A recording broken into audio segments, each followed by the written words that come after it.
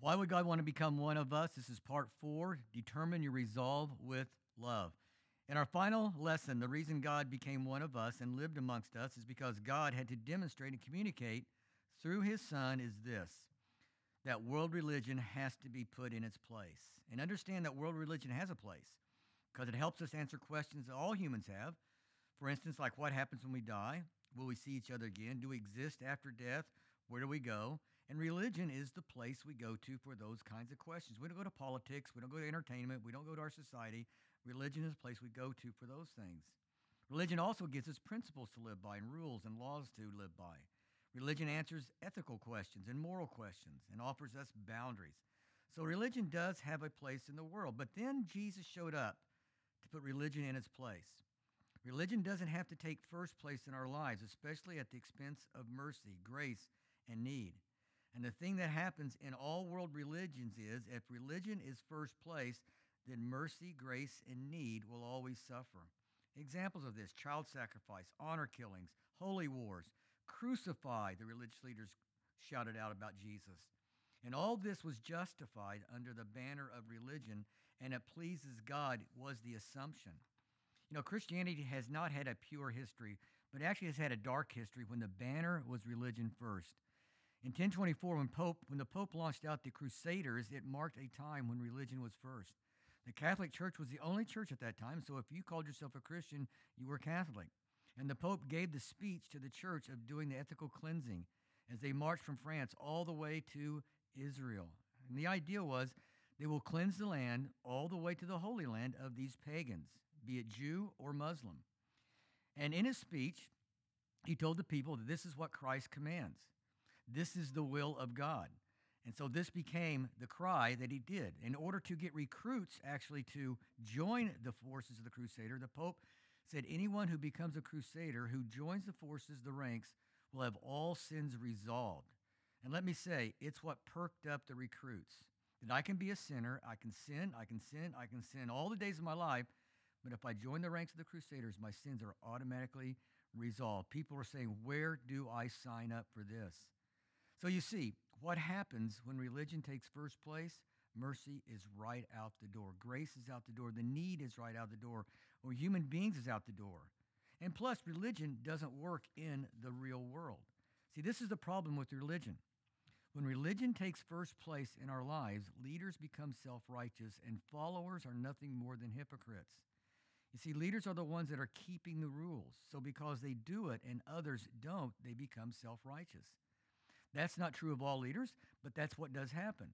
They're angry at those who don't keep the rules. They put themselves into position.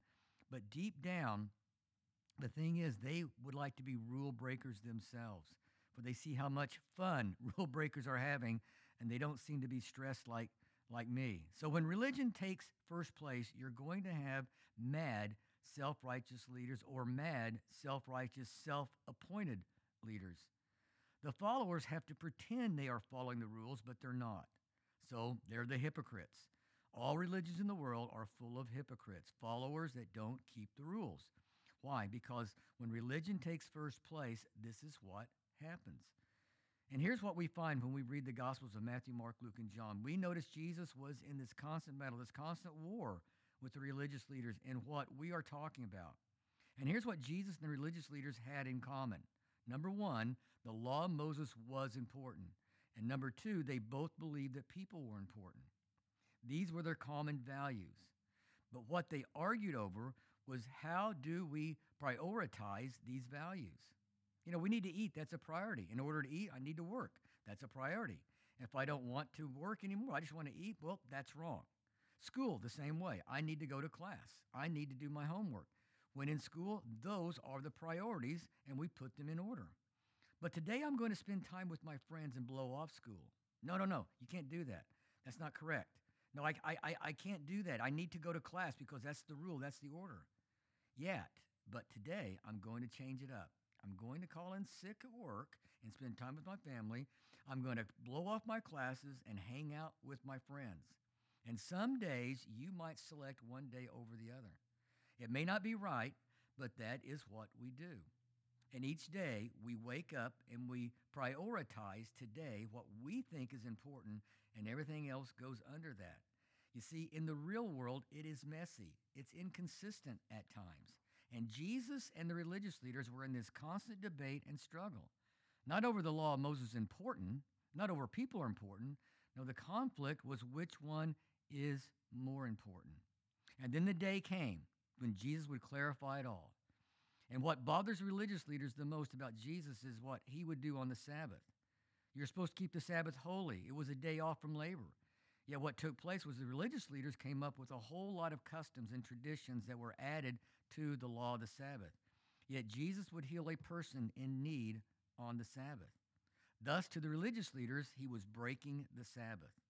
There's nothing in the law of Moses that says, thou shalt not heal on the Sabbath. But then finally, Jesus had enough of this. And then one day, as Jesus and his apostles were walking along, a huge crowd in tow, which included common folks and religious leaders. And when they were walking, they came into a wheat field, and the apostles began to break off the tops of the wheat and eat the kernels of heads of the wheat. It was like a snack as you're walking along. And the religious leaders accused Jesus that his followers were harvesting on the Sabbath. And what they were doing was work. It was harvesting, they said. And let's just say they're right, because they were basically threshing the grain into the palms of their hand. But here's what Jesus' response was to them in all that. Now it happened when he went through the grain fields on the Sabbath, and as they went, his disciples began to pluck the heads of grain. And the Pharisees said to him, look, why do they do what is not lawful on the Sabbath? But Jesus said to them, have you never read what David did when he was in need and hungry? He and those with him.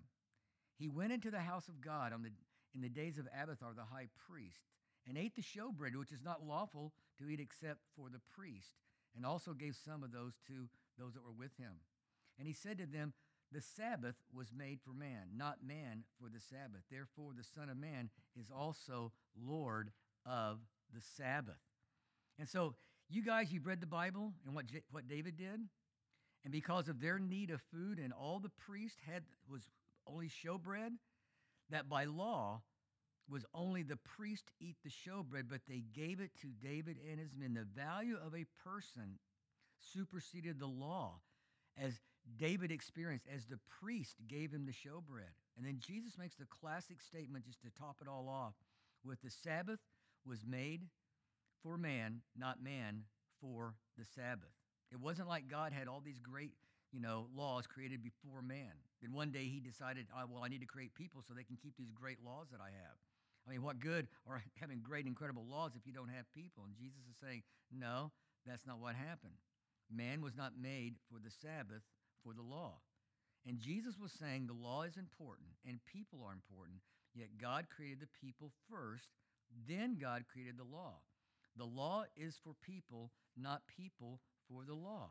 Just like parents didn't have children, so there's someone to mow the lawn or to load the dishwasher or take out the trash. And that's the same idea.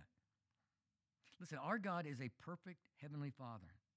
He did not create people for the law. No, he created a law for the people. So understand why God came to earth to be one of us. So we would understand God will break rules and laws all for the best interest of his children on earth. We would have never known this unless God came and became one of us and lived amongst each and every one of us. Now, for religious people, this is just way too hard for them to buy into. But it doesn't change the fact that Jesus came to put religion in its place. And that place is not first place.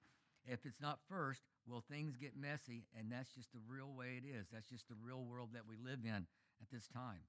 Then in the Old Testament, from time to time, the nation of Israel became so rule and law oriented that when they broke a commandment, the rule of the law was go and make a sacrifice at the temple to the Lord for your covering. Let the law or the rule in failure cover you once you have made a sacrifice. So it was sin, sacrifice, sin, sacrifice, sin, sacrifice. But then it got to a point where they're going, well, I'm going to go ahead and sin because I got this rule where I can sacrifice, and I know it's wrong, but I'm going to go ahead and do it again because I'll get a sacrifice. I'll go ahead and do it again and do a sacrifice. And then the prophets of God come on the scene, speaking for God, saying, stop it. I don't care about your empty sacrifices. But it's the law, Lord, to sacrifice. How can you say you don't care anymore? This is your law. This is your rule you put in there. But here's how he put it in Isaiah 1:11. The Lord said, the multitude of your sacrifices, what are they to me? Says the Lord. I have more than enough burnt offerings of rams, of the fat of fattened animals. I have no pleasure in the blood of bulls and lambs and goats. But wait a minute, Lord. You're the one who set the rules and said to kill the ram and the fattened animals as the sacrifice, so when we sin. Yeah, but sin was supposed to be the exception to the rule, not the rule. It's as if you found a divine loophole. And the Lord would say to you, you guys, you think I'm dumb? I'm God. Stop it. It's a routine. There's no heart. There's no change behind it. And then he said, stop bringing meaningless offerings. Your incense is detestable to me. Your new moons, your Sabbaths, your convocations. I cannot bear your worthless assemblies. And then finally, the Lord says at the very end, he says, listen, learn to do right. Seek justice. Defend the oppressed. Take up the cause of the fatherless. Plead for the case of the widow. This is the rule. It has to be love. It has to be a love. There's no divine loophole. Sacrifice was just the exception. Love is what is paramount above everything. Now, when Jesus came along, he got all over this. When he was asked what is the greatest commandment in all the Bible, it was his podium. It was his platform. To not only tell them, which they all agreed with Jesus it was, but it was Jesus' opportunity to put religion in its place once and for all. And of course, we find this in Matthew chapter 22, when Jesus said, you shall love the Lord your God with all your heart, with all your soul, and with all your mind. This is the first and the great commandment, and the second is like it. You shall love your neighbor as yourself. On these two commandments hang all the law and the prophets. The greatest commandment has two parts: to love God with all my being. And we all know that's top dog. But wait a minute. Jesus says, no, it's not. For he said the second is like it. Like it means it's equal to. The second keeps us from becoming or being religious. It's measured equal to the first, and so it stops loopholes. It prevents a person from doing just religious things and ignoring what is important to God. And what is the second? It's the love for others. It's the love for our neighbors. It's the love for them like we love ourselves. And all the law and the commands and the prophets hang on these two. That is the summation of the whole Old Testament and even New Testament. The book hangs on love God and love your neighbor. And so my interpretation, your interpretation of the Old Testament and the New Testament is interpreted on that. Application of the whole Bible is applied in that. And whenever you are faced in life with what I don't know what to do, then look and ask, what does love require of me? What does love ask of me? And if we are all confused with the Bible says this, the Bible says that, I don't know what to do, then do what love requires of you to do. Yet the moment we put religion over people, then we are going backwards in Christianity. Listen, we all have a view, we all have a belief, we all have convictions. Yet does that person in light of all that stand out as first now, and my views and my belief and my convictions just went into second place? Think about when Jesus died on the cross. He didn't die for principles and precepts. He died for people. Jesus didn't die for the law. Jesus died for the law breakers. Think about Jesus died for people who violated his views, his belief, and his convictions. And you got to remember, Jesus was sinless, so that means he had strong views, strong belief, and a strong convictions. But he died for those who violated his view, belief, and conviction. Jesus didn't die for sin. He died for sinners. And if Jesus could put his view on the back burner for people, then maybe we can too. Why did Jesus come into this world as one of us? For this reason. The fourth lesson, to put religion and all religions in its place, which is second. What's in first place? A love for God and a love for people. That we show mercy, compassion over our views, over our convictions, even over our beliefs. The Bible says love is the pinnacle. Love is paramount. Of faith, hope, and love, love is the greatest.